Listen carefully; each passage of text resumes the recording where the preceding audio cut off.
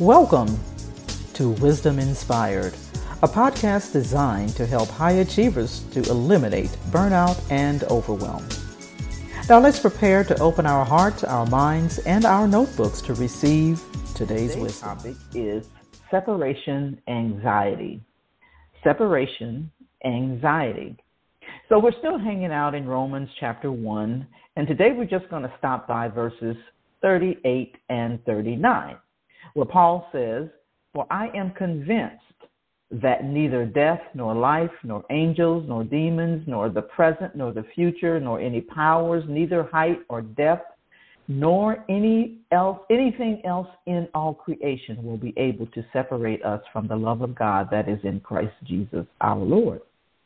So when Paul wrote this, he had actually suffered rejection from friends, persecution. He had spent months in isolation in a prison cell. But regardless of everything that was going on in his life, he discovered that one important truth, that nothing happens in this life. Nothing happens in this life has the power to separate him from the love of God. And that's why he said, "For I am persuaded," right? And then that word persuaded is actually the Greek word for peitho, meaning to be convinced or swayed from one opinion to the opinion held by another. And it describes a person who gently yet persistently is persuaded from a particular conviction to embrace a different one. In other words, he was persuaded and he continued to be persuaded. And so the word death, is the Greek word for thanatos, the Greek word for physical death, but it can also be used to describe mortal danger or a dangerous circumstance. But the truth is, while God is love, and God loves us all, God's everlasting, never-ending love does not apply to everyone. Yep, I said it. And some people can separate from God's love. But what happens is most people will quote this scripture and often leave out the very important part from verse 39. And that phrase is, "which is in Christ Jesus our Lord," which tells us that God's everlasting love is expressed through Jesus Christ. And those who are not in Christ can and eventually will be separated from God's love through death and unrepentant sin. Now, this does not mean that God doesn't love those who remain in sin and even those who may reject Jesus Christ.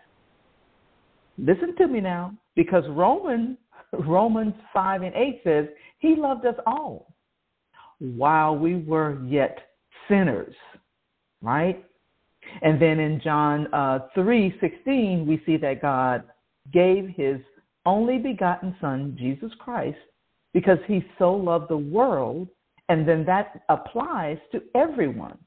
But again, those who are not in Christ Jesus will eventually be separated from God's love. In Romans 8, Paul is speaking to newly converted Christians, both Jews and Gentiles, to reassure them of their hope they now have in Jesus Christ. And as we discussed in our previous episode, Paul proclaims in Romans 8, 1 and 2, that there is therefore now no condemnation for those who are in Christ Jesus. And in this case, Paul's primary meaning is that the love of God is so strong, even physical death cannot separate us from his divine love. Death may separate us from earth and from the people we love, but it's impossible for death to separate us from the love of God.